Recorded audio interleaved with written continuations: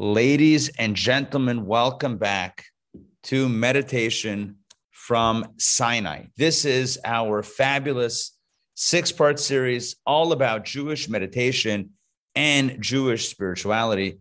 So this is, as I mentioned, this is lesson number 5, which means we're kind of the last third, not kind of, literally the last third of the series. And we've, of course, saved the best for last. That's how we always roll with these courses. So tonight, we're going to get into tonight's topic in a moment. But first, I want to tell you a story. The story goes that there's a zoo, very prominent zoo, along with a very prominent zookeeper. And the zookeeper, by the way, this is not me giving a commentary on the ethics of zoos. That's for another discussion for another class. But there's the zookeeper at the zoo that has just an absolutely phenomenal display. It's an exhibit it's called the Mashiach exhibit. You know, the Mashiach, right? Messianic exhibit. It's the Mashiach exhibit. And what's the exhibit? Come see the lion and the lamb. You know, Isaiah says when Mashiach comes, the lion will lie with the lamb. Lion and the lamb. Unbelievable. So this Jewish fellow walks in. He's amazed. How is it possible? He scratched his head. A lion and a lamb together in the same enclosure. It's not yet the Messianic era. What's going on? A kitzur ha'maisa, to make the long story short, as they say in Yiddish. So he goes over to the zookeeper. The zookeeper says, look, do me a favor. Tell me the secret. How do you do it? Zookeeper says, easy. How do I do it? How do I keep the lion and lamb together? Easy. Lots of lambs. My friends, this is lesson number, that was the punchline. Lots of lambs. My friends, this is lesson number 5 of, can't take me anywhere, of meditation from Sinai. And tonight we look at eating and sleeping and working. You see, up until now, we've developed in the last few weeks, 3 weeks or so, we've developed some pretty remarkable meditations.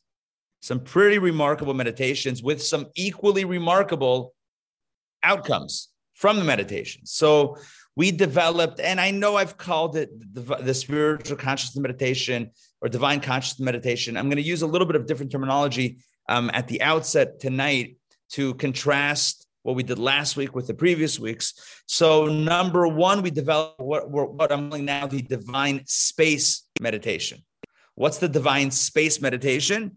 The upshot is that we meditated on the fact that the divine energy is the life force that flows within every single thing, every living entity within the universe. It fills, it flows within, it permeates all of existence, the entire fabric of the universe. That was the meditation, divine space meditation, i.e. the divine fills all space. And the outcome of that meditation helped us, that meditation, right, thinking it, connecting with it, feeling it, living with it, helps us create priorities, what's important, what's not. It helps us feel more joy and connection. God is everywhere around us. It helps us see the patterns in our lives, even the negative stuff. There's a pattern, there's a purpose, because after all, there's divine flowing through everything. And of course, it helps us find meaning and purpose throughout life. That was the first general meditation. Last week, we spoke about the divine time meditation, not the divine space meditation, but the divine time meditation. What's the divine time meditation? Well, the upshot of that one was that God and the divine life force is constantly sustaining and recreating every single thing out of nothingness into somethingness in a constant, continuous fashion. Gave the example last week of a projector of light, the frames per second. We gave lots of different analogies of flying rocks and flying footballs, perhaps. All that was last week. The point is that at every moment, God is sustaining and even more so recreating the universe. And what's the payoff? What's the outcome of that meditation? Well, if God is recreating everything, including myself, this moment and this moment, well, that helps us tune into the power and the purpose of every moment, living mindfully and fully present. So that's what we talked about the last 3 weeks. Tonight, we take this a huge step forward and we get very practical. You see, if God is within everything and within every moment, if the divine life force is permeating everything at every moment, then that means, and hear me out for a second, that there is no human activity. There's no human activity that is devoid of a higher divine purpose and reality. Every activity, no matter how mundane it might seem, is an opportunity to connect and experience the divine. Again, simple mathematics, simple mystical math. If God is flowing through, if the divine life force is flowing through everything at every moment, then there's nothing too mundane for God to be within. And this is huge. This is huge. You see, we intuitively sense that spiritual activities are spiritual, hence the name spiritual activities. So certain things that are holy, right? Studying Torah, prayer, doing a mitzvah, things that are objectively holy, yeah, we understand that those things are spiritual. But naturally, we sense that physical activities are anything but divine. And that's, again, a perfectly reasonable perception. In fact, and as we all know, in certain cultures, in certain societies, spiritual movements, the more one is separated, shall we say, from mundane activities, the holier one is. The mark of someone who's holy, who's spiritual, who's divine, is someone who precisely does not engage in very physical, very mundane activities. And again, it's all based on the belief that to be spiritual requires spiritual activity, and mundane activity renders one mundane. That is not the Jewish outlook. It's not the Jewish perception, and it's not what Jewish meditation has taught us. Jewish meditation has taught us that the divine energy is flowing through everything at every moment, not just through a pair of tefillin and Shabbat candles, but through every single aspect of life. There is a divine energy flow constantly creating and recreating it. So here's the big idea. Judaism teaches that every activity, any activity, no matter how mundane it might seem, no matter how boring it might seem, can be wholly spiritual. But here's the catch. Here's the catch. In order to experience the divine in the mundane act, we need to be in the correct meditative mind space, which means that we'll be needing to think the right thing, to see the right things, to have a different experience as we're doing those activities. So the big idea is that in Judaism, there is no objective divide between the spiritual and the mundane. Even the mundane can be experienced as something spiritual if the price is right. I'm kidding. That was a game show. If we have the right spiritual mindset, if we have the right mindset, we can see the divine everywhere. So this is the objective of tonight's lesson. We're going to take a look at some of the most mundane human activities, some of the most boring, normal, everyday activities, and explore a deeper dimension to these activities. We're going to discover how these activities indeed flow from a higher divine source and thus can be experienced on a completely different level. Specifically, we could cover more areas of life. We're going to specifically focus on 3 areas of mundane life. Number 1, eating. Number 2, sleeping. And number 3, working. In other words, the kitchen, the bedroom, and the boardroom, right? Can we find spirituality? Can we experience the divine in the kitchen, in the bedroom, in the boardroom? The answer, of course, as you know, based on this intro, is yes. But how? Through spiritual attentiveness, through spiritual focus, through Jewish meditation. And that's what we're going to cover tonight. We're going to explore each of these 3 categories: eating, sleeping, and working.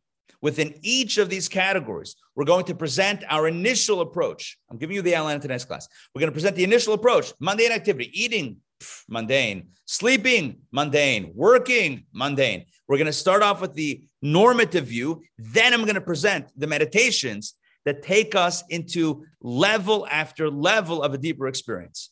3 levels of deeper experiences in both in eating, in sleeping, and in working. My friends, and then within each session, we're going to do a little bit differently tonight. Usually I play the meditation at the end of the whole class. Today, we're going to do it after each of these 3 sections. There's going to be a meditation from Rabbi Wolf from Australia, a meditation on eating, a meditation on sleeping, and a meditation on working. But here's the catch. When we play the meditation on sleeping, no one should be sleeping, okay? Do not fall asleep during the sleeping meditation. That is not the objective of the sleeping meditation. Okay, my friends, this lesson tonight is going to unfold in 3 acts. Number 1, Act 1, hungry food. Act 2, from under the covers. And act number 3, heaven's password. My friends, this is epic. I am glad you're here with me. Let's rock and roll. All right, before we get into the details, this is before we get into Act 1, which you might recall as hungry food. Before we do that, I need to tell you one other point of introduction. And that is that everything we're going to talk about tonight is not the Jewish version of icing on the cake. In other words, I'm not telling you anything tonight that is like extra credit, extra special stuff to find the divine, even while we eat, while we sleep, while we work. This is not like extra credit. Like after we've mastered the other stuff, then we go on to this level. What I'm referring to, what we're going to talk about tonight, is the bread and butter of Judaism, all puns intended. It is the very core of Judaism. What I mean is that at the core of Judaism, as we've explored over the last few weeks, at the core is Hashem Echad, the notion that God is one. And God is one means not just there's one God versus many gods. It's not a numbers game, golf, being the low score wins. That's not what the point of God is one is. What it means when we say that God is one is that God is at one with everything in existence. There's no place devoid of God's oneness. And thus, the activity to find God in the mundane is not like icing on the cake. It's the cake itself, if we could say such a thing, right? It's the cake. It's recognizing that indeed, Hashem Echad, God is one. God is here amidst this mundane experience of eating and sleeping and working, as God is in the synagogue, during prayer, at the time of meditation, Torah study, and mitzvah performance.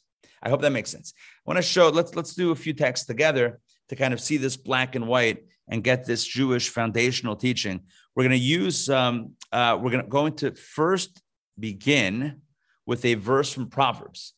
Let's do this one. Vlad, are you up to taking this one? Text 1a? All right, awesome. Vlad, text, don't forget to unmute, please. Text 1a from Proverbs. Know God in all your ways, and he will direct your path. Okay. Seems very simple. Seems innocent enough. Well, it's the foundation of tonight's class. B'chol derachecha de'ehu. Know God in all your ways. Look at that. Look at that line. Know God. The second line we'll leave for a second. Look at that first line. Know God in all your ways. What does that mean?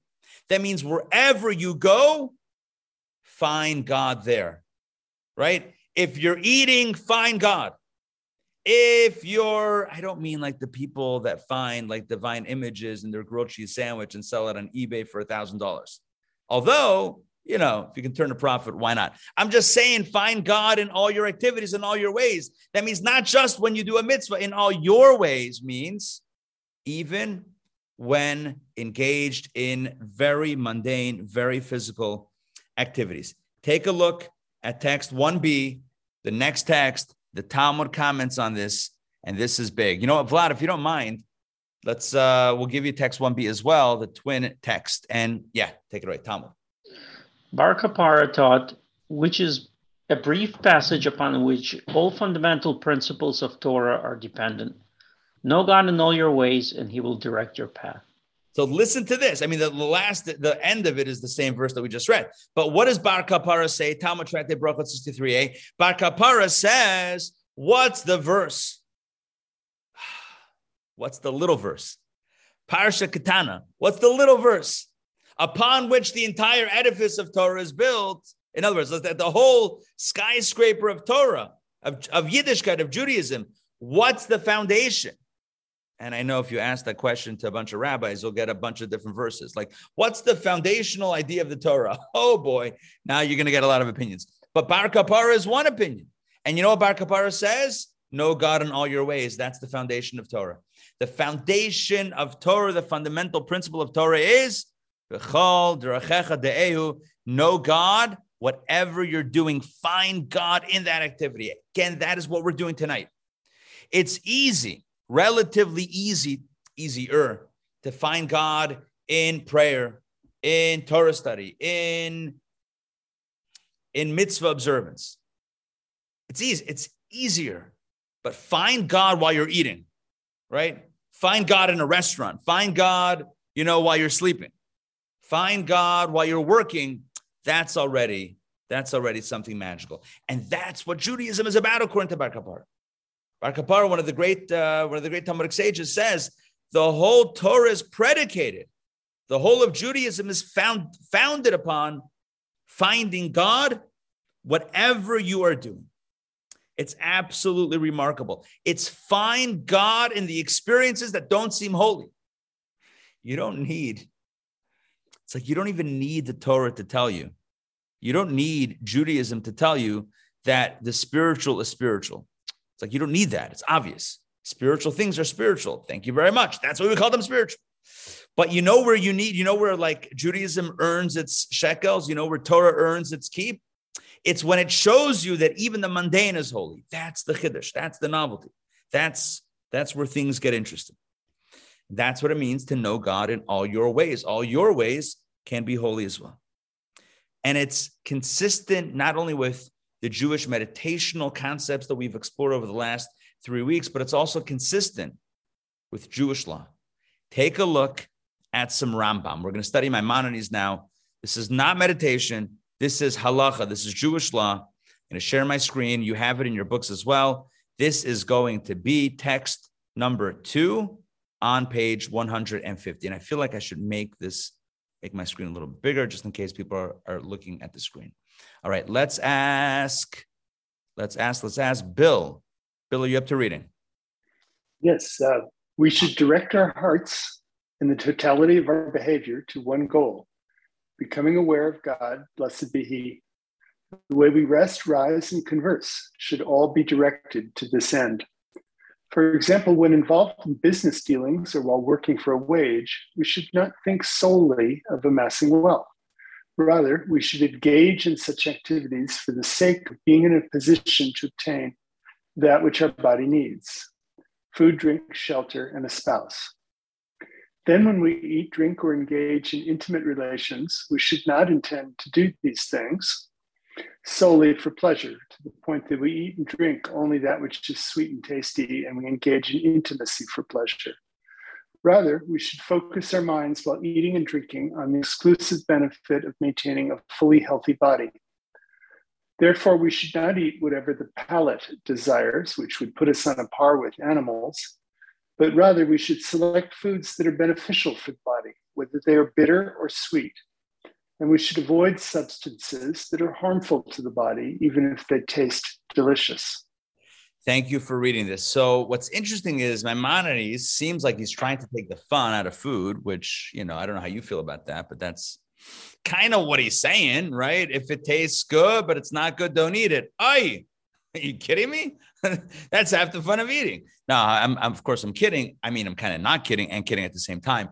But Maimonides is telling us that in our mundane activities, look what he says, just to head back to the beginning, right? The totality of our behavior should be focused on one goal, which is becoming aware of God. And that means everything that we do, the way we rest, rise, converse, all directed, the way we eat, sleep, intimacy, etc. Everything should be directed toward a higher purpose. So we're not going to use that text from Maimonides to kind of build a spiritual understanding of the meditation. That's not what we're using Maimonides for over there, but simply we're highlighting the fact that it's canonized within Jewish law.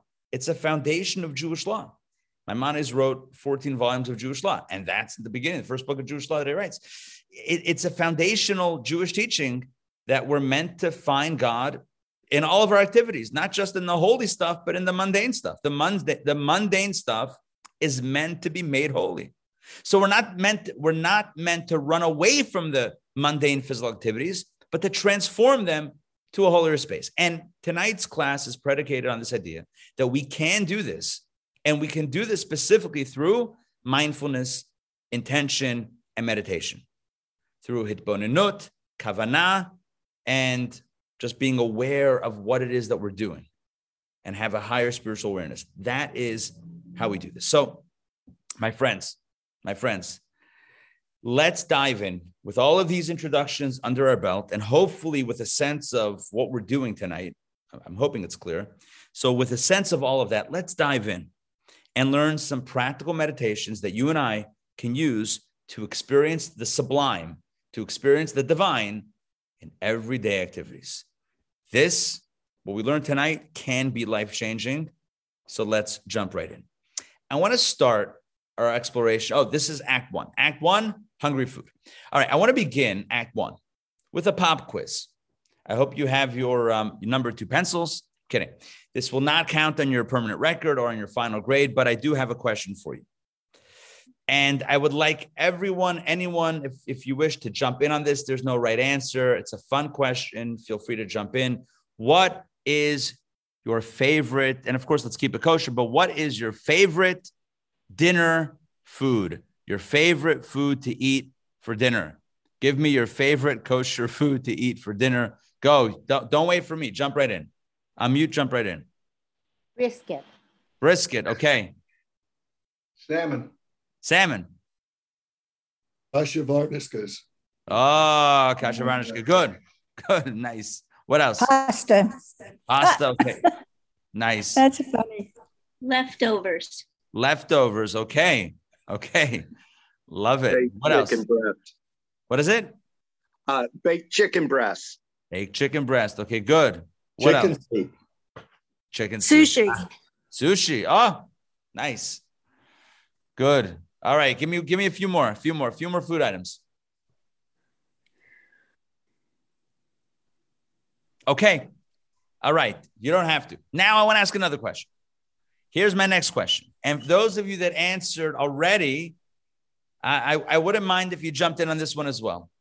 If you found yourself alone on a desert island, let's just say you were alone on a desert island, and you were told in this reality show experience, right? Let's just say it was, you were told that you could bring with you one food for the duration. Yeah, one food. And you don't know how long this is going to be. You're going to have to survive on this one food. What's it going to be? Ice cream. Peanut butter. Boy, that's so Peanut funny. butter, ice cream. Okay. No, but survival might be, I don't know. I mean, I haven't tried it, but I'm just saying, like for the long haul on ice cream and peanut butter, it might be a little bit challenging. Here's what did you say? Mun. Oh, good. Right. It's like anything. Here's spinach. Sorry? Spinach. Okay. Here's what I want to bring out from this. There are the things that we like eating, right? Things that we enjoy eating. They taste good. It feels good. It's exciting. It's fun. It's, whatever. We enjoy it. And then there are the things that are good for us to eat. It's what tastes. There's what tastes good. And then there's what's good for us. And they might not always be the same thing. So we might think that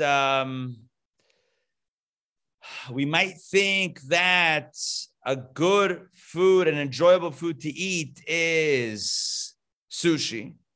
But maybe we'll think that, to keep us strong and healthy, if it worked for Popeye the Sailor Man, however that song exactly went, right?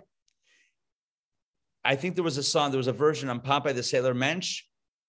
Popeye the Sailor Mensch, after I eat, I bench, something like that. Anyway, so Popeye, he ate spinach. So spinach must be good. It must be a good thing to eat. In other words, there's what we eat for pleasure and then what we eat for necessity, and they're not always aligned. And so what's clear from all of this is that oftentimes when we eat what we like to eat, it may not be completely utilitarian. There may be an element of pleasure, desire, pleasing the senses. That may be the objective that drives it. And I would say much of our gastronomical experience centers around this type of hedonistic indulgence that satisfies the body, albeit momentarily, but that's the objective of that experience. And we'd be forgiven if that was the extent of our consumption practice, that we consume in order to enjoy.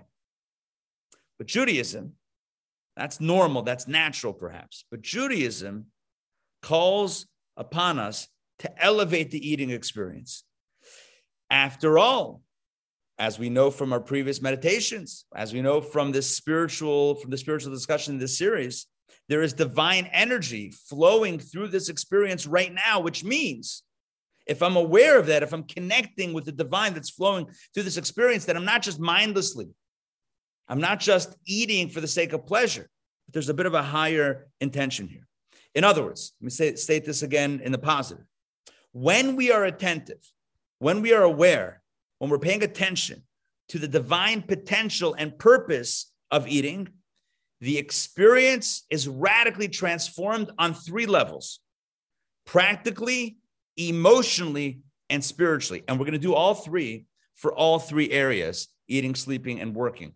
Within eating, but now we're within eating category. When we are mindful, when we're attentive to the divine purpose of the experience, it is transformative on three dimensions: practically, emotionally, and spiritually. And I will break down all three right now. Actually, before I break down all three, let me just mention one more thing. How do we become more attentive when we eat? We said that if we're attentive to the divine in this experience, then it can be transformative. But how are we attentive to the divine in the experience? Here's an easy way. It's built into the Jewish workflow of eating, if you will. And that is reciting a blessing before we eat the food. The blessing is we don't bless the food. That's not a thing. It's not blessing the food. It's thanking God for the food. But that experience itself, pausing before we eat, to take a moment before we just put something in our mouths, to think, to meditate, to be attentive to the divine in this experience, to recite the blessing, and then to eat, has the potential to radically transform every eating experience that we partake in, to change it physically, emotionally, and spiritually. And now let's explain all three. On a very practical level, step one, the practical shift. On a very practical level, tuning our minds to the divine energy and purpose of eating helps us pragmatically maintain control, or at least better control, of our consumption, because we're recognizing that there's a purpose to our eating. We're eating to live and not the other way around, which is living to eat. Right? Some days we feel like that's the case. We wake up, oh, what's for breakfast? Oh, what's for lunch? What's for dinner? It's like we're living almost to get to the next meal, whereas mindful eating is recognizing that food is a means to an end. The end is living, not eating. So this intentionality transforms our eating from a space of mindlessness to a space of intentionality.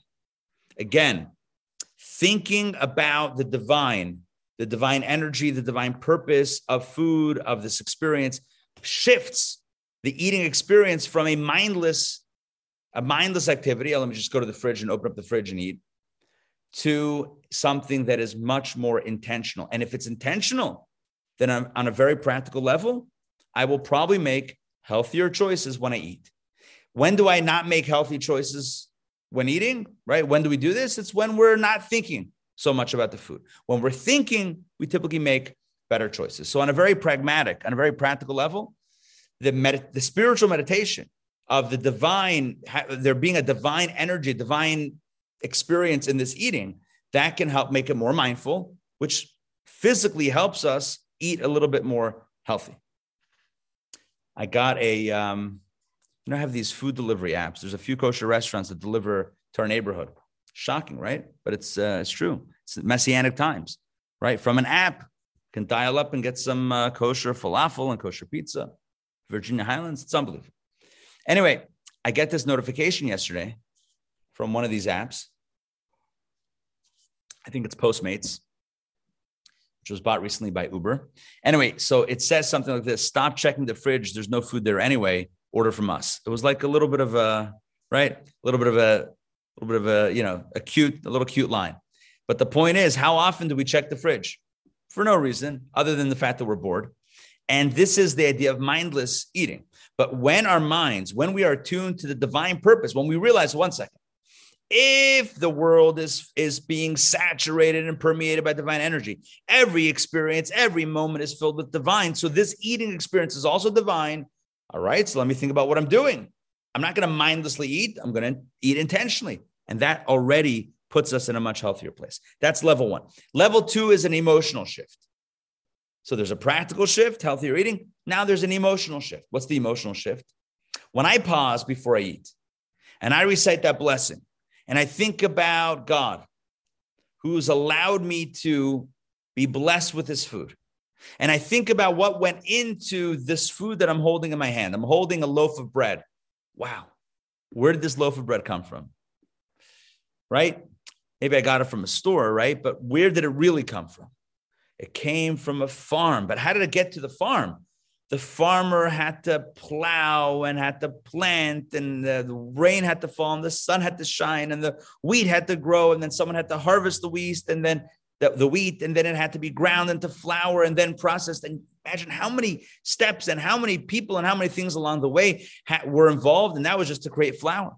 And then someone would take the flour and mix it with the ingredients and make it into a dough and then bake it and then shape it. And well, you probably have to shape it before you bake it, but be that as it may, we think about suddenly all of these activities and all of the hands, so to speak, not to creep us out, but all the hands that have touched, that have gone into creating this loaf of bread that is now in our hands. And it's unbelievable. And we realize, wait a second, this is phenomenal. There's human activity. There's divine blessing. This food that I'm about to eat is an amalgam. It's the product of incredible investment of both human, animal, machine, and of course, divine input. This is what intentionality does for us.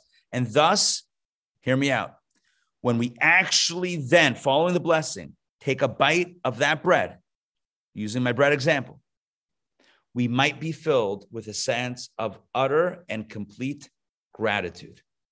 Utter and complete gratitude, how blessed we are to be able to enjoy this incredible food, as opposed to, once again, eating mindlessly. More food. We so often eat mindlessly. But when we pause for a moment and become a little bit more intentional, in Hebrew we call this kavanah. Kavanah means intentionality. When we have a little bit more intention and a little bit more mindfulness, right? We're a little bit more locked into the moment. We're in the present moment. We're locked into the experience. And we start thinking about all that went into this food. Wow. Gratitude might fill our very beings.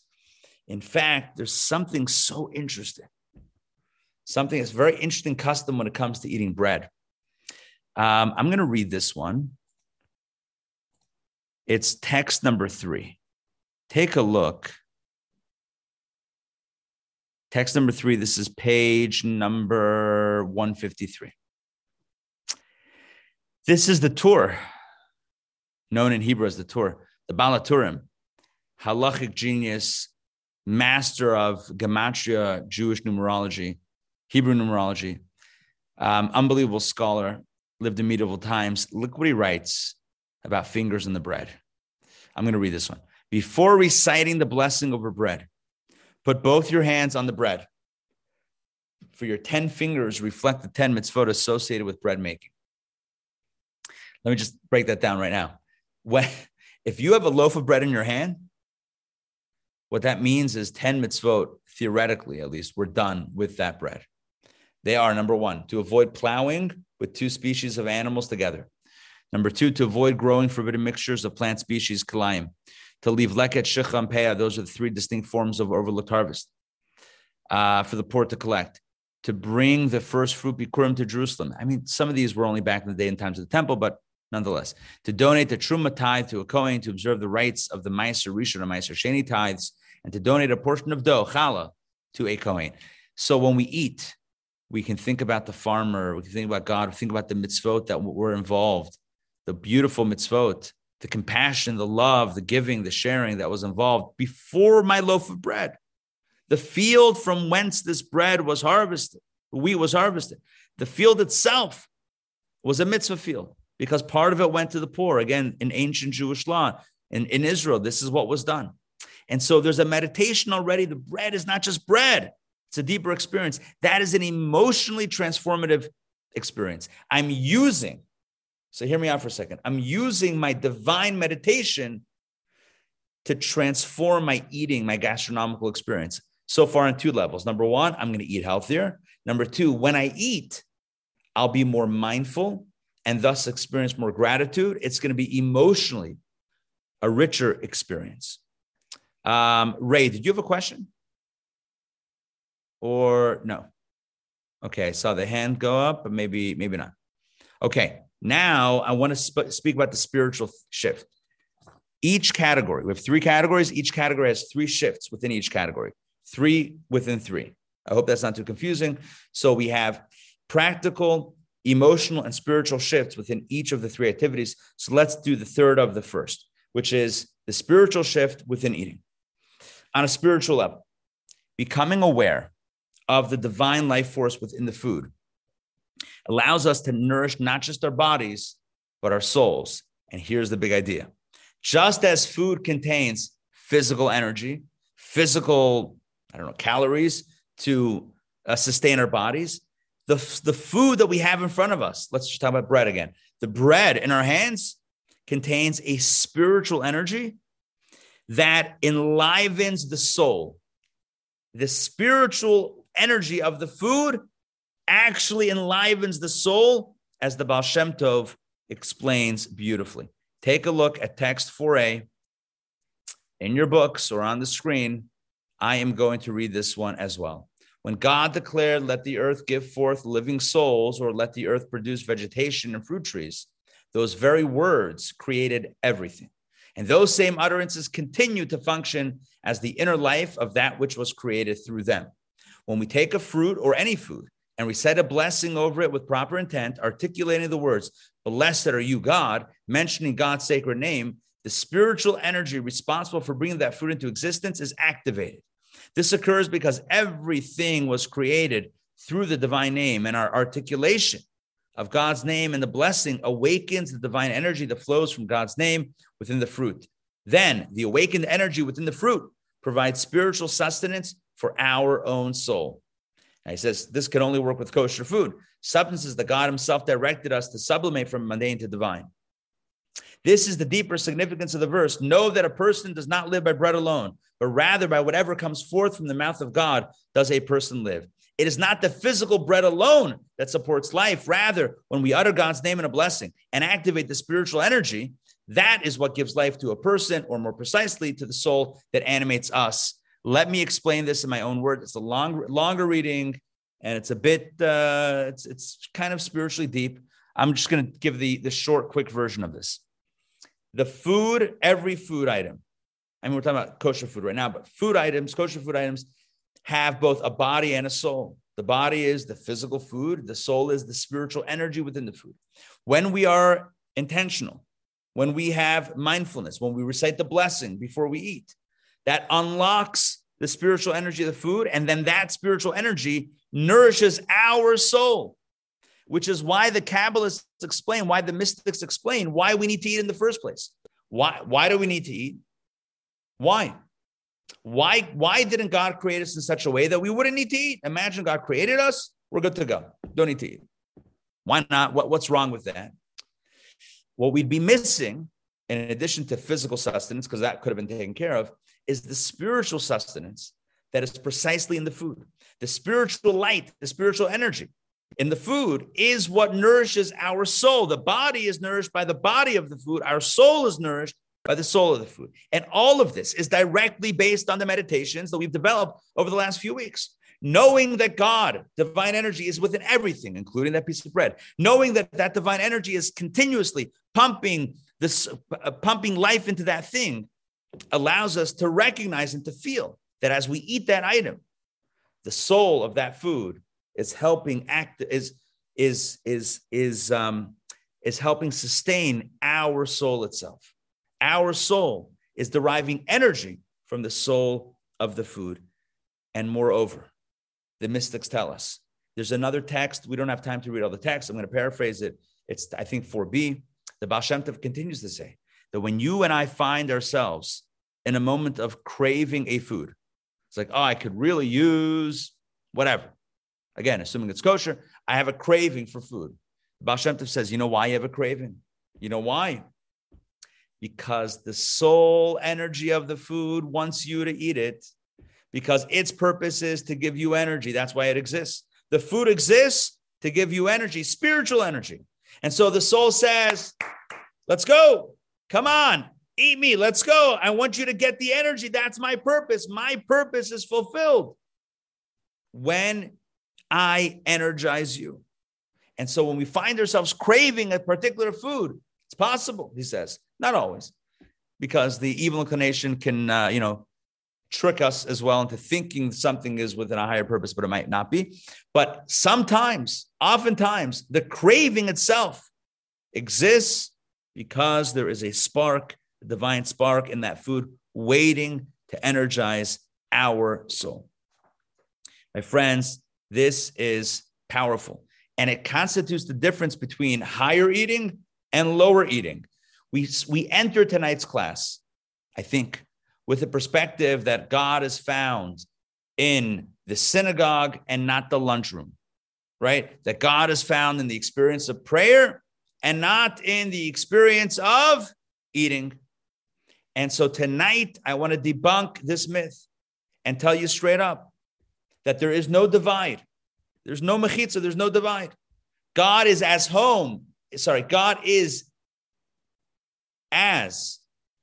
at home, I think that makes sense, is as at home in the synagogue as God is in the lunchroom. No difference. The food, if the food itself, that experience can be holy. And it's holy when we have the right intention. Again, and the intention helps us on 3 levels. Number 1, practically, we're going to eat a little bit healthier. More mindful equals more mindful eating. Number 2, we'll feel more emotionally connected to God, to the people that went into that helped produce this food. It's a more enriching experience. And number 3, spiritually.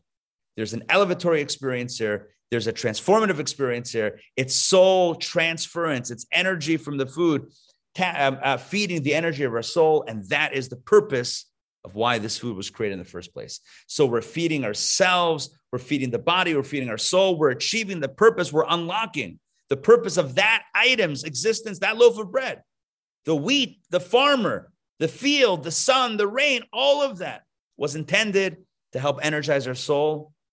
And that experience itself now is transformative and holy.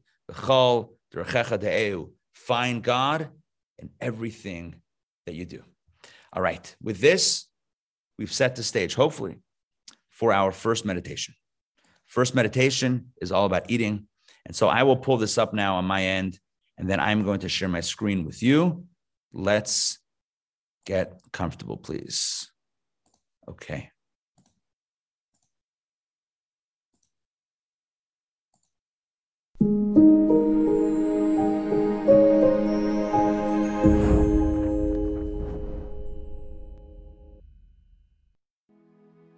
We don't dichotomize between the holy and the secular. In other words, everything has meaning. Everything is valuable. Everything is precious. Even the most mundane aspects of life contain deep spiritual meaning, and we relate to that in a very profound way. Even eating. You have been given a raisin, just hold it in your hand, and I'll tell you what to do with it. So gently close your eyes and just become aware of your 5 senses. Become aware of what your eyes see at the back of your eyelids.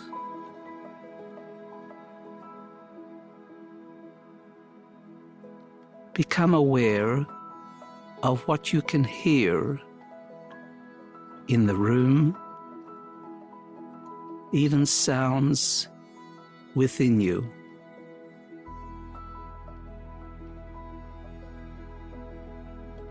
Become aware of the feel of the raisin, its texture.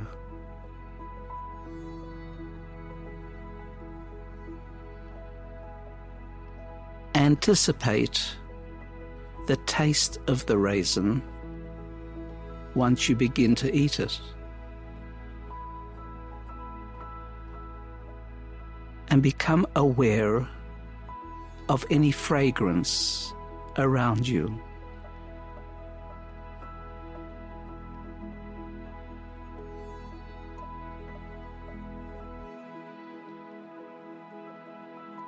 I would like you to take the raisin and adopt a particular kavanah, focused intention. And the focused intention is that you are going to borrow the soul energy of that raisin and allow it to become part of your own energy system. You'll do that by eating it. To adopt a focused kavanah, we prepare ourselves by saying a bracha. A bracha, commonly translated as blessing, means a way of drawing down a channel for the soul spark within the raisin to become elevated through. Say it with me or just respond, Amen. Baruch atah Adonai Eloheinu melech ha'olam borei pri ha'etz. And begin chewing. And as you chew the raisin slowly, many times, become aware of the different textures that you encounter.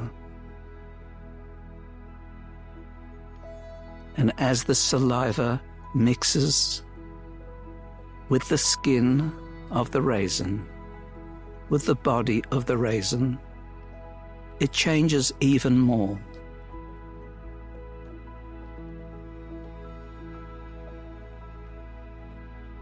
Become aware of the sweetness of its taste.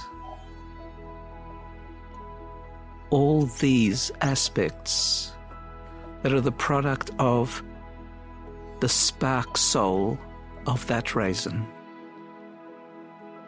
Sweetness produces uplift of emotions. That is the soul spark within.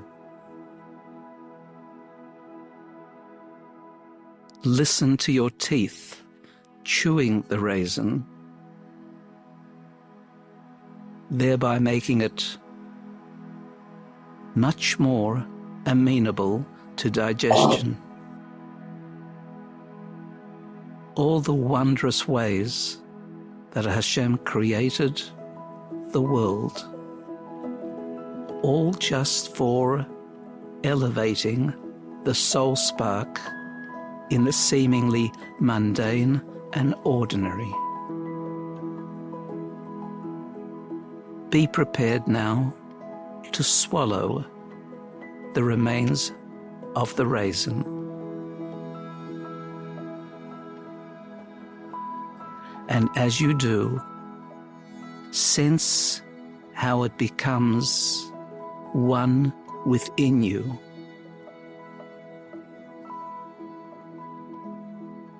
Its vitamins and goodness being extracted through the bloodstream into the needs of the body, and the soul spark within being released to a much higher spiritual state because of your bracha. Everything we do in life can be elevated and become much more meaningful if we understand the spiritual dynamics.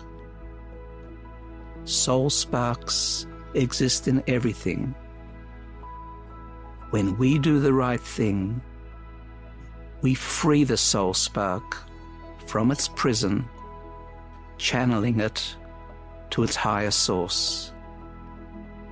And we become elevated in the process.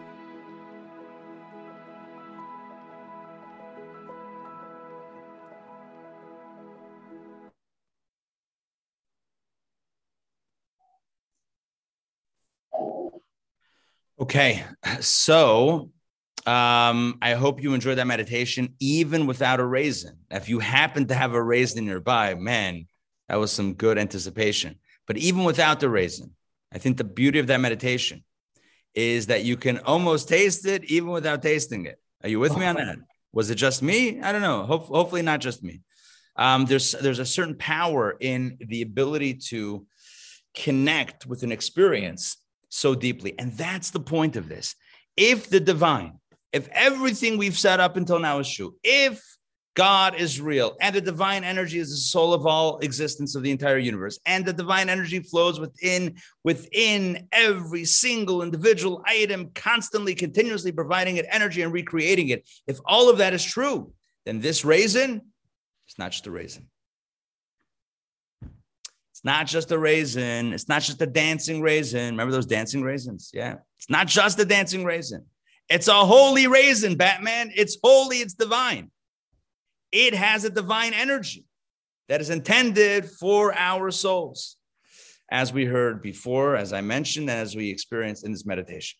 All right, so that concludes our section on eating. I want to give an opportunity, a minute or two, any questions or comments on the opening section about food, our relationship with food. Questions, comments.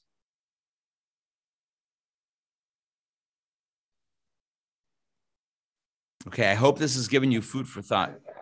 Rich. All right. Yes.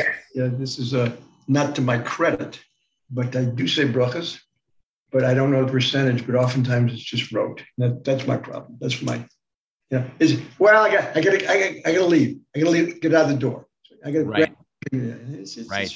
Right. Not a Friday night, but Richard, this is not confession. We don't do confession. What's the confession? I'm kidding. No, you're raising a very good point, and that is sometimes we might say the blessing, but miss out on the intention. Yeah. We might just say it; it's verbal, but we're not actually stopping to think. Good. So look, it's a trap to fall into. It's like davening, right? Yeah, it becomes the more accustomed we are to it, which is a good thing, potentially. The danger is that it might become a habit that we don't think about. It's like brushing our teeth. Are we mindful, like, I'm brushing my tooth? I know dentists have names for all the teeth. Am I brushing number, whatever, this one? We brush our teeth. Well, who's thinking about it? But when it comes to the blessing, good. So I appreciate you raising it as a point of to be aware of. And I think that's the point. The point is we need to be aware of it as we're reciting the blessing, not just to try to knock it out. As you said, get it out the door, but to be mindful for a second. What is it? What is happening? I'm feeding my body. Let me do it in a healthy way. I'm connecting with so much that went into this. It's an uplifting. I feel gratitude and humility and connectedness and spiritual. Okay, so with that, let's jump immediately into section number 2, or as I call it, Act 2, from under the covers. Now we're going to talk about sleeping. Many of us take sleep for granted. Well, many of us don't take sleep for granted, but we might take sleep for granted because once again, it might not be something we're thinking about too much. It's just something that we do. But by now we know that everything we do can be divine. Everything really is divine. We can attune ourselves, tune in to the divine energy within every activity, including sleep, because everything is sacred, even sleep. So let's now, for a few moments, explore a Jewish meditation on sleep that can fundamentally shift how we experience sleep on every level, practically, emotionally, and spiritually. The same 3 ideas within sleep now. Our sleep can be completely transformed with the right mindfulness, with the right kavanah, intention, with the right meditation on all 3 levels, practically, emotionally, and spiritually. But first, I have a question for you. Imagine somebody created a pill that would allow you to work nonstop, never get tired, and never need to sleep. Would you take that pill? I'll say it again. Imagine somebody created a pill. You take the pill, and suddenly you're on 24/7. You don't need to sleep. You're good to go. What I'm trying to say is it's not that you're going to get tired and you won't be able to sleep. You won't get tired. You'll be good to go. Raise of hand, would you take that pill? Who would take that pill? Maybe. I see a lot of skepticism. It's like, how do I know the pill works?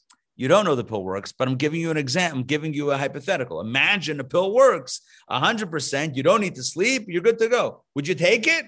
It's attractive. Yeah. It's very compelling.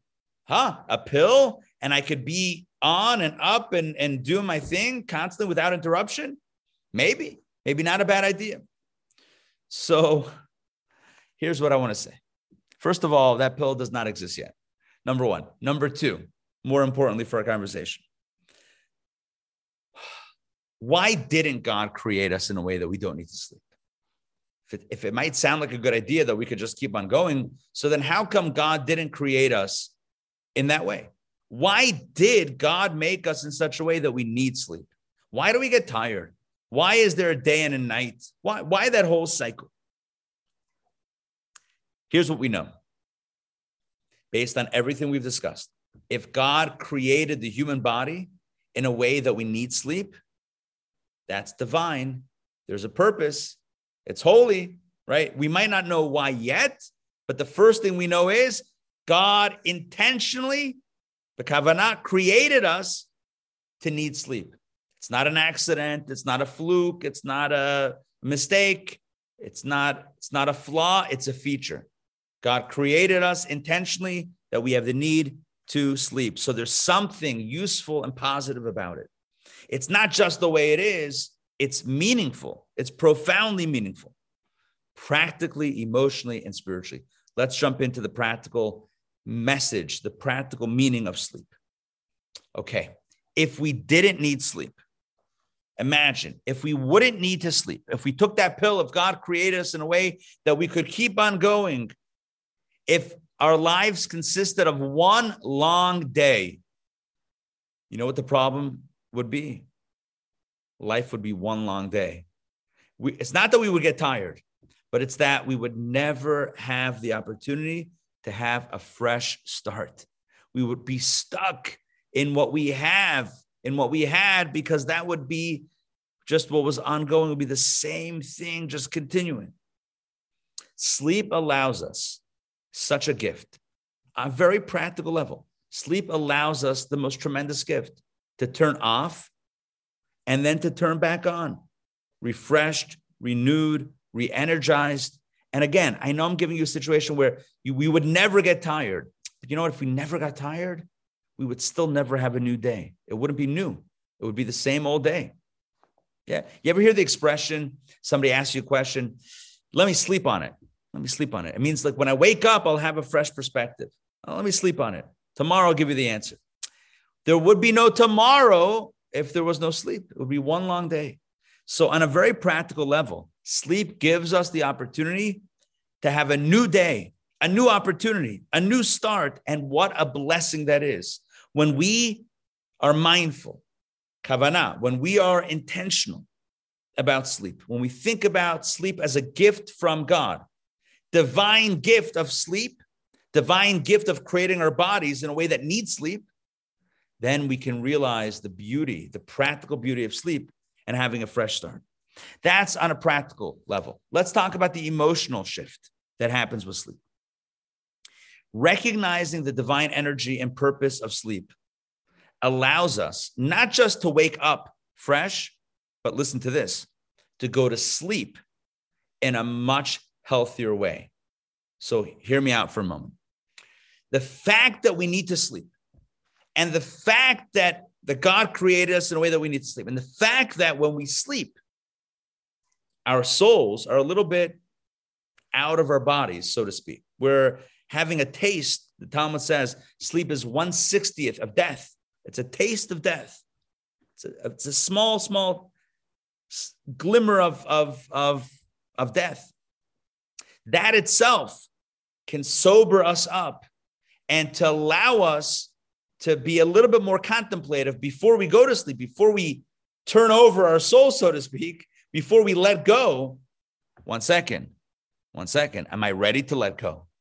Have I finished all the things that I need to finish? And not all the tasks, because there will always be more tasks. But are there issues in relationships that I need to fix before I go to sleep? Am I upset at someone that I need to let go of?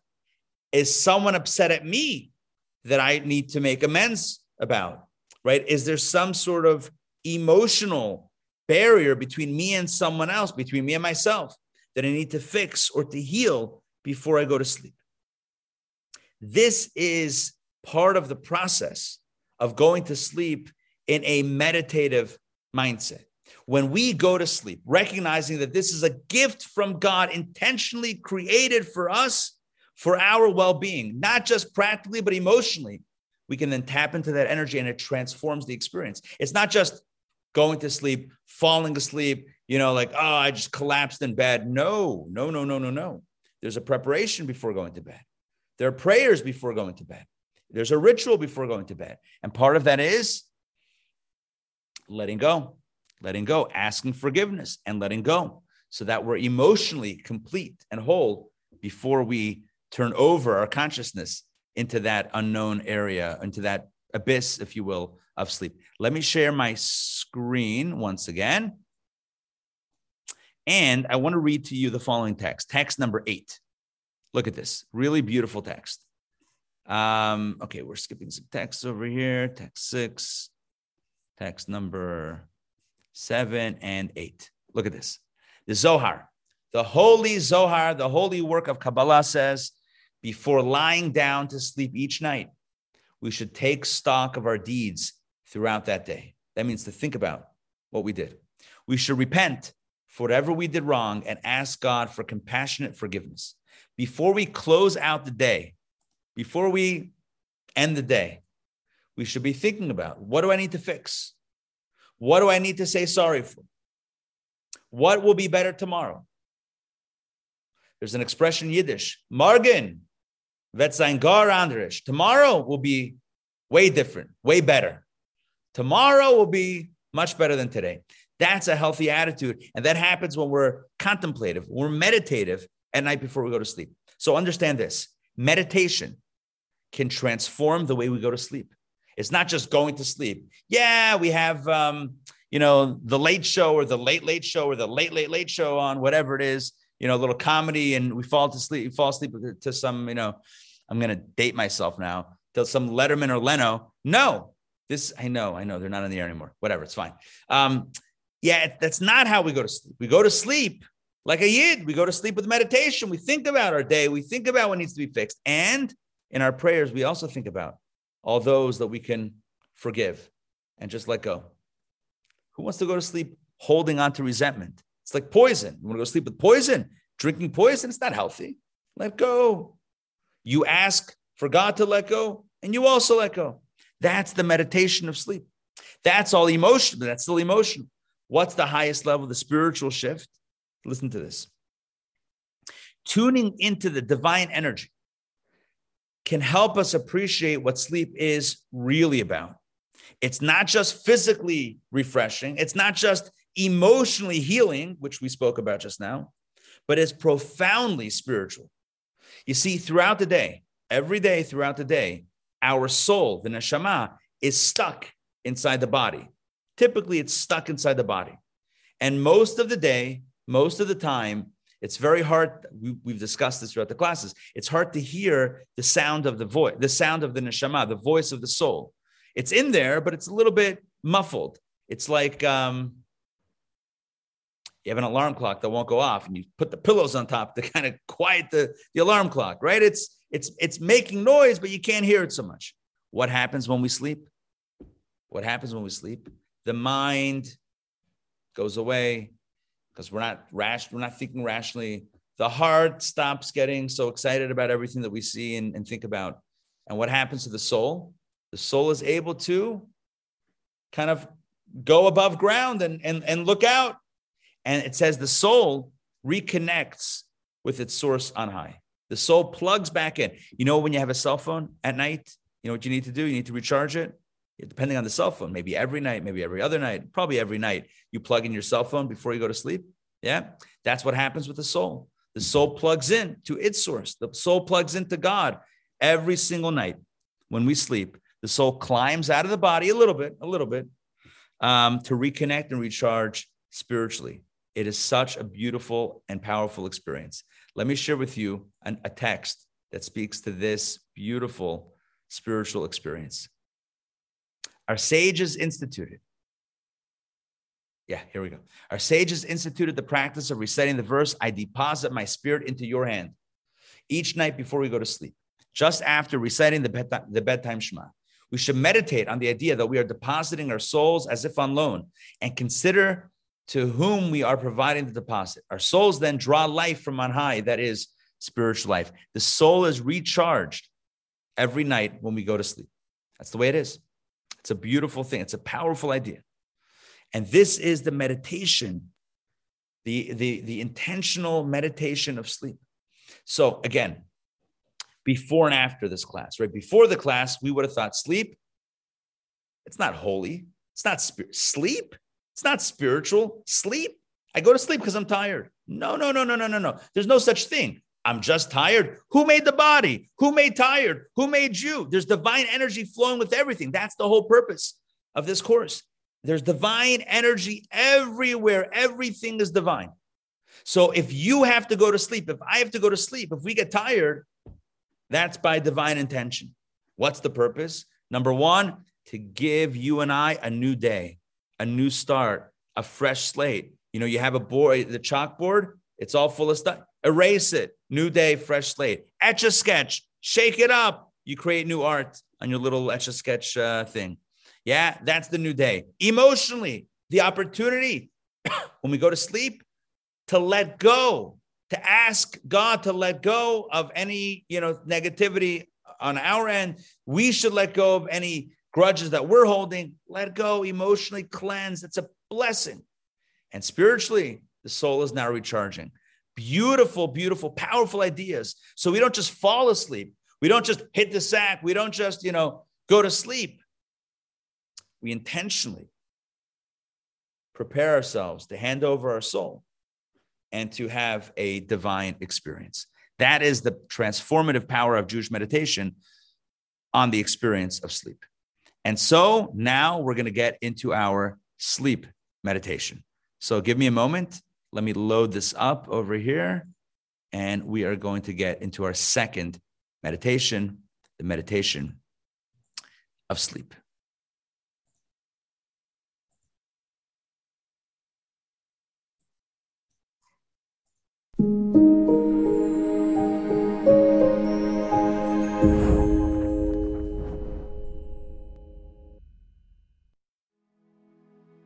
Such a mystery, falling asleep, that absolutely beautiful transition as you move from consciousness into some state of subconsciousness. And what you're doing is allowing yourself to move upwards, wander your soul in higher realms where it is energized for the next morning. Gently close your eyes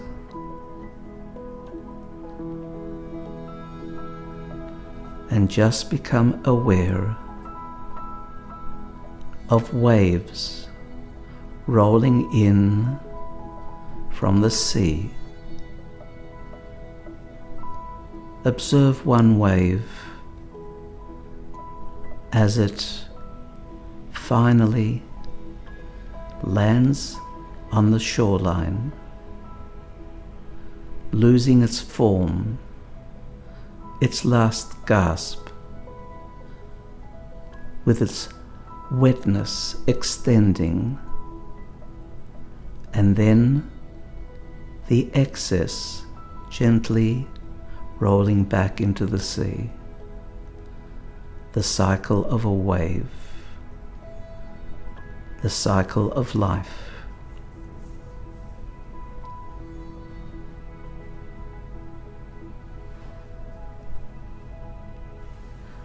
Are you aware of the moment of falling asleep, when the wave loses its form and spreads on the shoreline? Do you prepare yourself for the journey of your soul at night, when the soul rises to higher realms, enjoying a tutorial to further enlighten it, give it peace and rest, to become refreshed by morning time? Do you have complete trust in your sleep state? Do you willingly allow your soul to travel on high? That state of trust, bitachon, is so necessary for a good night's sleep. Biyodoi afkid ruchi. I deposit my soul in God's hands. The soul has been given to me by the manufacturer with a warranty, and that warranty includes nightly gain, improvement, refreshment. And that's why I sleep. Prepare yourself before you go to sleep to have a state of confidence that the journey will allow you to be a better you next morning. Say the Shema before you go to sleep to create that sense of absolute confidence as you deposit your soul on high. By doing so, the depth of your sleep allows the soul's return to be one that brings you strength and confidence the next morning.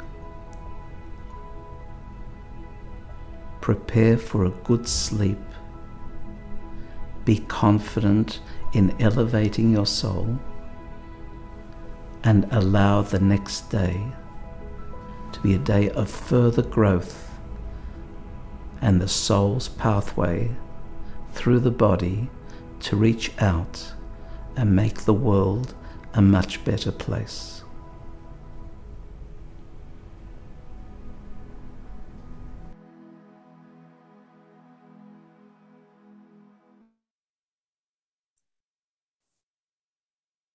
Okay, I hope you all remembered my word of caution at the beginning of the class. We're going to do a sleep meditation, but don't use that meditation to fall asleep. If you want to use that meditation to fall asleep, I will say you can certainly access it after the class.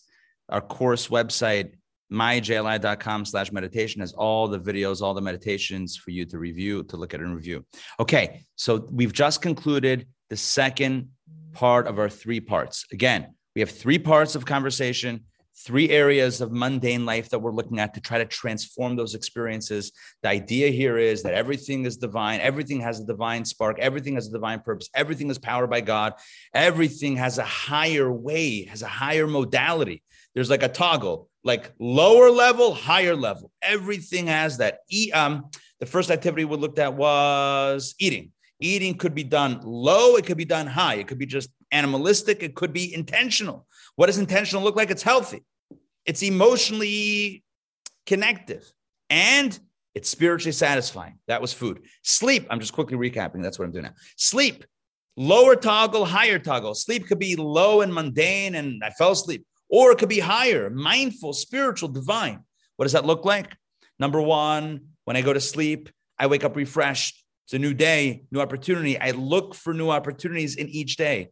I go to sleep, and I go to sleep emotionally healthy, letting go of what I need to let go of and asking others to let go of what I need to be let go of. Healthy. And third, and I love the way Rabbi Wolf said it in the meditation, the warranty. Nightly I'm tweaking what he said a little bit. The nightly refurbishing. It's imagine like you buy a car, and imagine every night you're able to, you park it in a special garage, and they clean it, and they shine it, and they vacuum it, and they oil change, and they check the tires. They totally polish it up every single night. Oh, that's what happens with the soul. Nice and shiny. It's got that new soul smell every single morning. It's brand new. It's beautiful. It's buffed. It's shiny. It's great. Layer of wax on it. Sealed. New windshield wipers, ready to go. Okay. Next is the final area of our focus tonight, and that is working, earning money.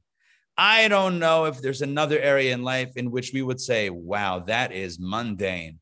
That is physical. That's materialistic. That's not spiritual. Spirituality, prayer, meditation, work, spiritual work is no way. Work is not spiritual. That's what we might say coming into tonight's class. But now we know the truth. Can't be the case. Divine energy is flowing within everything, even our jobs. That means that even work has to have a higher level, has to have a higher meditation. There's a higher experience in work itself. What is it? Once again, I ask a question. We're going to keep this rhetorical because we don't have a lot of time here. But the question is, why do we work? Most people would say to earn money. But then we would ask the question, so why do you need money? Most people would say to buy stuff. Why do you need to buy stuff? To live. Why do you need to live? Okay, you see, we can keep on pushing the question. But the ultimate objective is, the ultimate idea here is that it's the work that helps us live. But more importantly, if we ask the follow-up question, if we didn't need to work to earn money, if let's say we hit the lottery, we won the lottery and we got, whatever it is, would we still work? You might say, no way, not going to work. No. I'm going to go to the beach. I'm going to go to the Bahamas. And that's it. After a little bit, you might get bored of the Bahamas. I'm just saying, you say, no, trust me, I got this. Trust me, I think that human beings need a little bit more stimulation. And there's something about work that draws us toward it, even whether it's the money or it's not the money, something about it. So let's talk about spiritual shifts when it comes to work, comes to working. On a practical level, meditating on the divine energy, the divine life within work reminds us of the mitzvah we have, the practical, very real mitzvah we have to support ourselves and our families. The Torah says, that Hashem, God, will bless you in all that you do, which means there's a mitzvah to work, a mitzvah to earn money. It's a mitzvah. Take care of ourselves and our families. It's a mitzvah. So on a very basic level, we're not getting very spiritual yet. Very basic level, this is a mitzvah. It's a good deed. It's a divine commandment. So where do we find the divine? Where do we find God? In work? Because it's a mitzvah to go to work to support our families. But let's go further. That's practical. Let's go further. Let's talk about an emotional level, emotional shift. I mentioned before about, winning the lottery and still wanting to work. Why? There's this beautiful Talmudic statement, which we're going to read right now. And I think you might find this to resonate within you. It's text number 12. You've noticed that we're skipping around some text. Take a look. The Talmud says, a person prefers a single measure of their own labor rather than a gift of 9 measures of someone else's labor. It is dear to the person because they have worked hard for it, explains Rashi. In other words, if a person has a choice of $10 that they earned, or $90 that they just got as a gift. Okay. I might take the 90. But theoretically, the Talmud is saying, that a person would prefer their own, what they earn themselves. Why? Because emotionally, it's satisfying. Because we all have a desire to be co-creators. We're created in the image of God. God is the creator. The first thing we know about God is that God created heaven and earth. God is a creator. God makes things happen. You and I have the innate need, the innate desire to be productive, to make things happen. So listen to this, not only is work a mitzvah, it also satisfies a basic emotional need that we have to be productive, to be contributors, to be givers. We don't just want to be takers in life. Life, it's not satisfying to be a taker. We want to be a giver. That's an emotional need that comes from a divine place, the image of God. God is a giver. God is a creator. We also need to be givers and creators. So already we have this beautiful idea. When we go to work in the morning, we might say, got to go to work. 9 to 5, I clock in, I clock out. It's such a drag. 1 second. Divine meditation. God is everywhere, even in my job. Even in my job, God is here. What does that mean? My job is holy. It's a mitzvah. It's a mitzvah to work and support my family. Number 1. Number 2, it allows me to create, to give, to produce. That itself is divine. And finally, number 3, and this is the big idea, the spiritual shift. And that is that I can find God in the workplace, in the boardroom, like no area in life. The opportunities, the spiritual opportunities that exist in work are unparalleled because so much of work involves things that are against what God wants. In other words, let me just be very practical here. So much of the workplace involves cutting corners and not being so honest and, stepping on people to get ahead and compromising values to make an extra dollar, etc. And so work, like very few areas in life, gives us the opportunity to assert our Jewish values, to work like a mensch, to be honest, to be ethical, to be menshi, to earn money and give tzedakah, give charity from that money, to elevate the experience, that trend, to see God's hand in the world like few areas, to find how God has orchestrated this deal to work out with this person and this business deal, and everything works out unbelievably. Seeing God in business. We can see God in work like very few places. It's hard. You can find God in the synagogue when you study Torah, but you're not seeing God in the real world. Where do you see God in the real world? Go out into the real world. You'll see God in the real world. In business, you can find God. This is what the divine meditation, and how it enhances work. Whereas work, we might have thought is, It's annoying. Mondays, oh, I hate going back to work, right? It's boring, it's annoying, it's mundane, it's mind-numbing. 1 second. Practically, it's a mitzvah. Emotionally, you're a creator. And spiritually, you can find God and you can make this work a divine experience if you so choose to do so. And so, my friends, this takes us to the end of our lesson. And I have one more meditation, but we'll do the work meditation after I conclude the lesson like we usually do. I'll wrap it up and then we'll show the last meditation about working. And so, my friends, in conclusion, what we presented tonight is one of the big ideas of Jewish spirituality and Jewish meditation. And that is that if it's true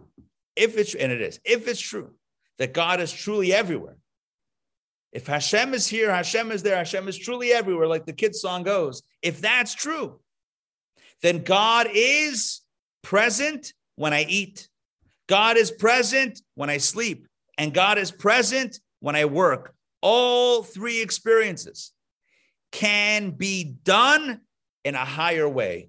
They could be done in a lower way. I can eat mindlessly. I can sleep mindlessly. I can work mindlessly. Or I can choose to be aware of Hashem, of the divine that's flowing through every experience in the kitchen, in the bedroom, in the office. The divine that's flowing through all of these spaces. And then that shifts everything. I eat with intention. I eat healthier with gratitude and with a spiritual focus. I sleep, creating a fresh start, letting go of negativity and drawing fresh spiritual energy. And I work to provide for my family, to be a co-creator, and to realize the divine in the physical universe. My friends, it's transformative. Jewish meditation is not only for the spiritual stuff, it's also for the mundane stuff. And Jewish meditation helps transform the mundane to the sublime, the practical to the spiritual. It helps radically shift everything that we do. All right, my friends, this takes us to the end of the lesson. This week, what's the homework? The homework is let's practice the meditations, the mindfulness that we've learned tonight to help us eat, sleep, and work with more meaning, purpose, and intentionality. It will absolutely change our lives. And I will show the work meditation in just another moment after I do a few quick announcements. So first of all, thank you very much for joining me tonight. I hope you enjoyed the class. I hope you enjoyed the various forms of meditation and the various degrees of intentionality that we can achieve in three areas. There are more areas of life, of course, that are mundane, that's seemingly mundane, but these are three areas. So I hope you enjoyed it. Number one. Number two, next week, we have our final session, which is called Mind and Matter. The lesson is called Mind and Matter. We'll explore the intersection between the two M's, meditation and mitzvot.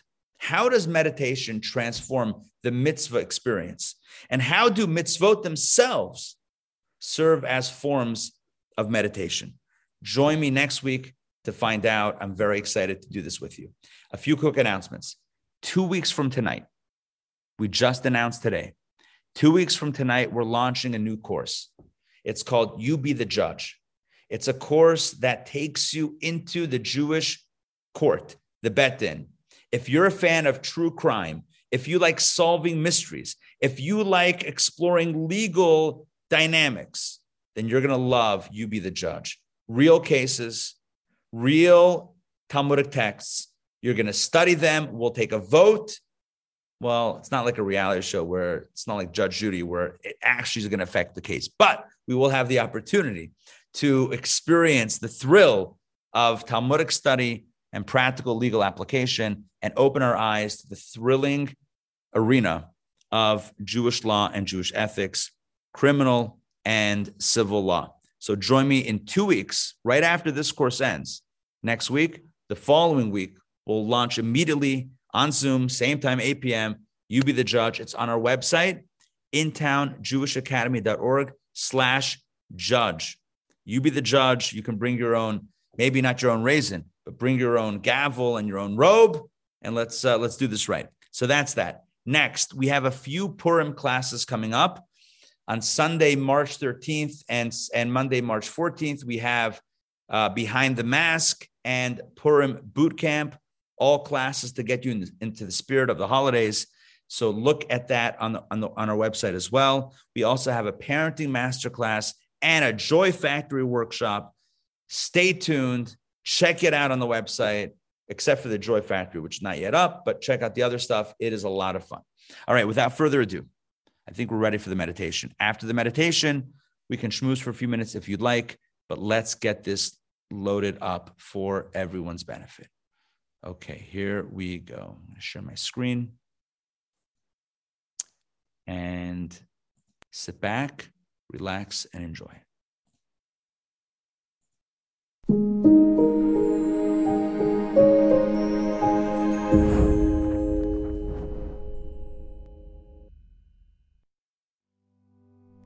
Why do you go to work every day? Whether that work be in an office or a home office or housework. Why do you do this? Is it to save money for the vacation at the end of the year? Or is it to give yourself and your family security for survival? Or do you do it to help self-realize, fulfillment, higher purpose? Since such a significant part of your life is at work, it's important to imbue it with some sense of importance, which it is. Gently close your eyes and picture yourself walking along a gentle sloping path upwards a hillside. And as you move upwards, seeing the scenery around you, it feels so pleasant, so free, so good.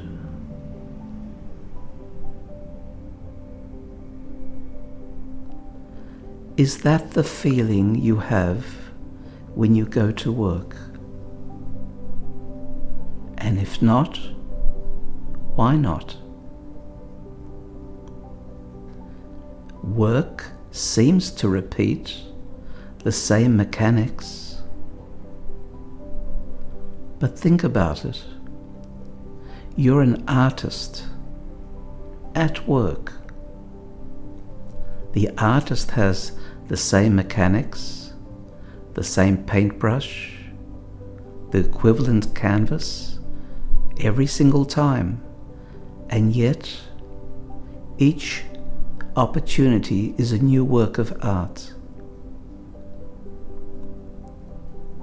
Your work has to be imbued with purpose, mission, destiny.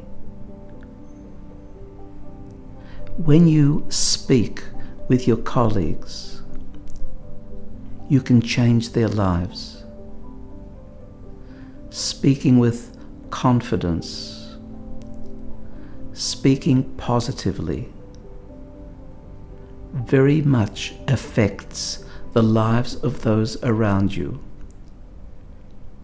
With those words, you are an artist with a paintbrush. The more you smile at work, even without speaking, lifts the spirits of those around you. You affect them profoundly. The way you conduct yourself,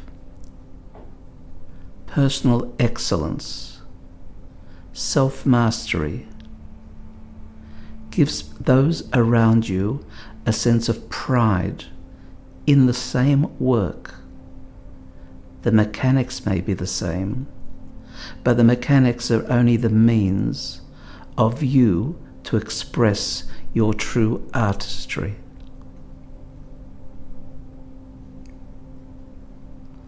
Allow your work to be clay in the hands of a sculptor,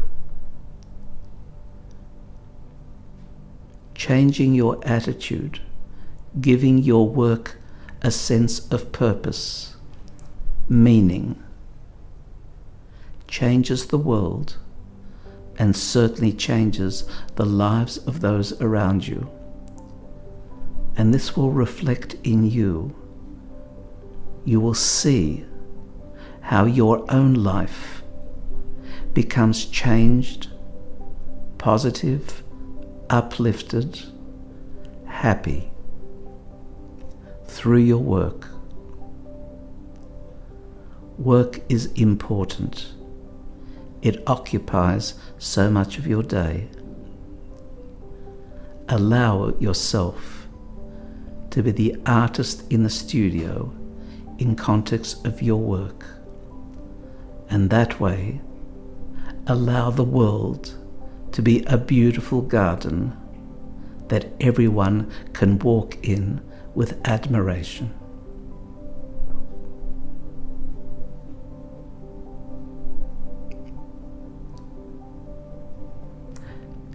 Gently focus again on your breath. Breathing in through the nose and out through the nose. Feeling the coolness of the air as it enters and the warmth of the air as it exits.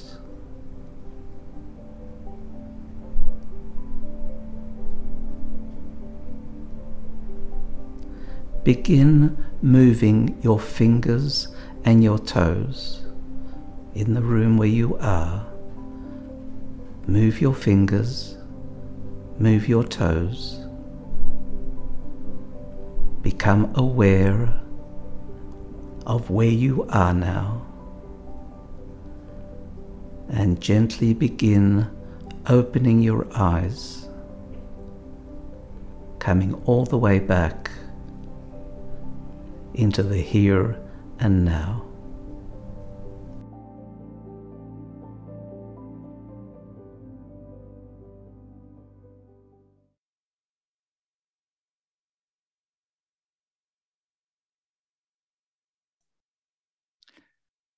All right. It's good to see everybody. I hope you enjoyed the meditations. We had little extra doses of meditation tonight, 3 meditations in one 90-minute session. It's a lot of meditation. Once again, you can find all of these meditations really for all the lessons, even some we haven't done in the class. myjli.com/meditation. All the lessons and the lesson meditations are all there for posterity. You can check it out and enjoy it. All right. Maybe we'll give a few minutes, maybe 3 or 4 minutes or 5 minutes of comments, questions. If you have a question, comment, feel free to jump in. Rabbi? Yeah. Rabbi, I mean, real briefly, 2 things about business and work. One is, I've heard that when you go to the next world, the first thing you're asked is how you did with your business dealings. That's the first thing, which seems kind of ironic and just out of place. How do you do in business? And the next comment is that for a Jew in business, for Jews specifically in business, it's a Kiddush Hashem to do things honestly, because the stereotypes are so anti that, are so this Jew and that, the whole Jew not getting a cheap deal and all this stuff. So it's really it's amazing if you do that with people. I think you can see their minds going, wow, he's an honest guy. And this Jew, it kind of shatters my image. Who would have thought? Yeah, no, very, very excellent. Both points excellent. And I will say that Act 3 I called Heaven's Password for that reason. I didn't have a chance to mention in the class. The reason why I called it Heaven's Password is because to get into heaven, the first question is, so Did you work honestly? Were you honest in business? That's the first question. Afterwards, it's how did your Torah study go? How did your other things? The first question is about work. Why? Because work is meant to be a spiritual experience as well. It's meant to be transformed into a holy experience. That's the question. It's did you work be'emunah, with faith? It means either with honesty, or it means did you integrate your faith with your work? That's the question. That's the beautiful question. Mariana, I saw you. You had something. Yeah, I love the class. It's incredible. Thank you very much. And my question is about the energy of the kosher food. Yeah. It's like something like different, like the normal food. Yeah, it's basically optimized for the neshama, for the soul. So other food might have the physical part of it, but the spiritual part is not, it's missing the spiritual part of it. So kosher food has both the physical part and the spiritual part. It has the soul that can help out our soul, whereas other food doesn't have that spiritual energy to it as well. It might make us physically, energized, but not the spiritual, because it's got to be specially designed food for a specially designed soul. Think of it like, at least over here, when you go to a gas station and you fill up your car, so they have different types of gasoline. You have different numbers. Like if you have a really nice car, you need a special car, you need a special type of gasoline. Kosher food is like a special type of gasoline. It's like a special type of fuel, optimized not only for the body, but for the soul. The other stuff, it'll work for the body, but it's not going to be. That's what it says in Kabbalah. It says in Kabbalah that the spark in the kosher food is attuned to the soul. That's what it says. Okay, because it was difficult to understand, because I understand that everything has a soul. Right.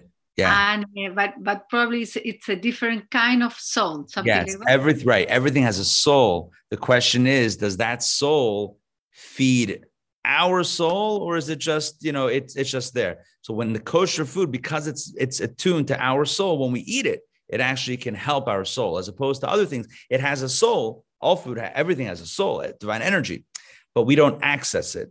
We eat the food, but the soul, it doesn't benefit us, because it's not the right. It's like a key in the wrong lock. It's not going to open it up. It's not going to turn it. So the kosher food is attuned to the soul, to the neshama, to help unlock it on some level. That's the basic idea. But it's a very interesting topic. Okay, and pleasure. And Mom, yeah. I was going to ask you something else, but just to continue on with what you were talking about just now. Regular food, you mean like fruits and vegetables and things like that? That's not particularly kosher. No, fruits and vegetables are kosher. Okay, so what do you mean by not kosher fruit? Fruit that's not kosher. But you said it might feed some. Wait, I thought okay. I'm getting a little mixed up here. It's okay. Okay. I was saying the difference between kosher food and not kosher food is that kosher food is good for the body and good for the soul. Non-kosher food, a person could eat it and feel satisfied, but it's not but the soul, the spiritual energy for the neshama is not going to be there. That's it. Yeah. And then my other question is, so Tevye was wrong when he said, if I were a rich man, I wouldn't have to work and I could sit and study all day. So that's not quite accurate. Right. There's something about the spiritual element of work, even if we didn't need to work. Let's say all the bills were paid and everything was covered and we had the vacation, we had everything we needed. We would still have an inherent desire, a drive to work. Something, the Rebbe spoke about this on the occasion of his 70th birthday in 1972. The Rebbe's birthday, the Rebbe spoke about this topic because the Rebbe said at that gathering, there's videos of it. It was a weekday gathering, so there was, film and audio. So he said that there are people that are calling on me to retire or to slow down. I'm 70s to slow down. The Rebbe says, not going to happen. Not only am I not slowing down, I'm announcing tonight 70 new Chabad centers for the 70th year. He went all out on that. Anyway, so you should know this year, this April will be the Rebbe's 120th birthday, 120 years since the Rebbe's birth. And so there's a Chabad initiative to open up 120 new centers, 120 new areas of Chabad areas, and some are doing within a state itself 120 new programs.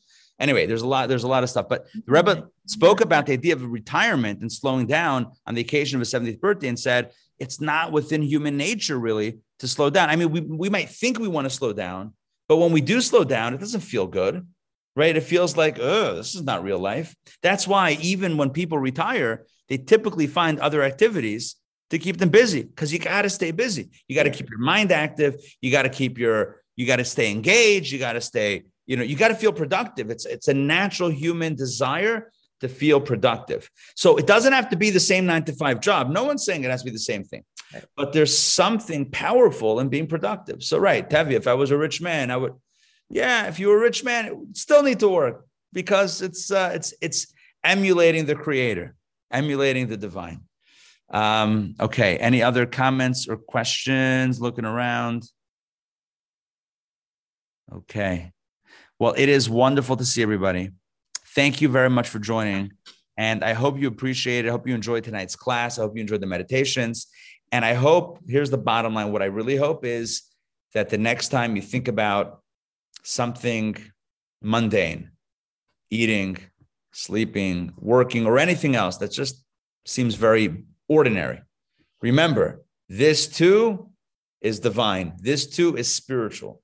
And I can find something amazing, something incredible right here in this experience. All right, Laila Tov, have a good night. Looking forward to seeing you guys soon. Take care, everybody. Good night.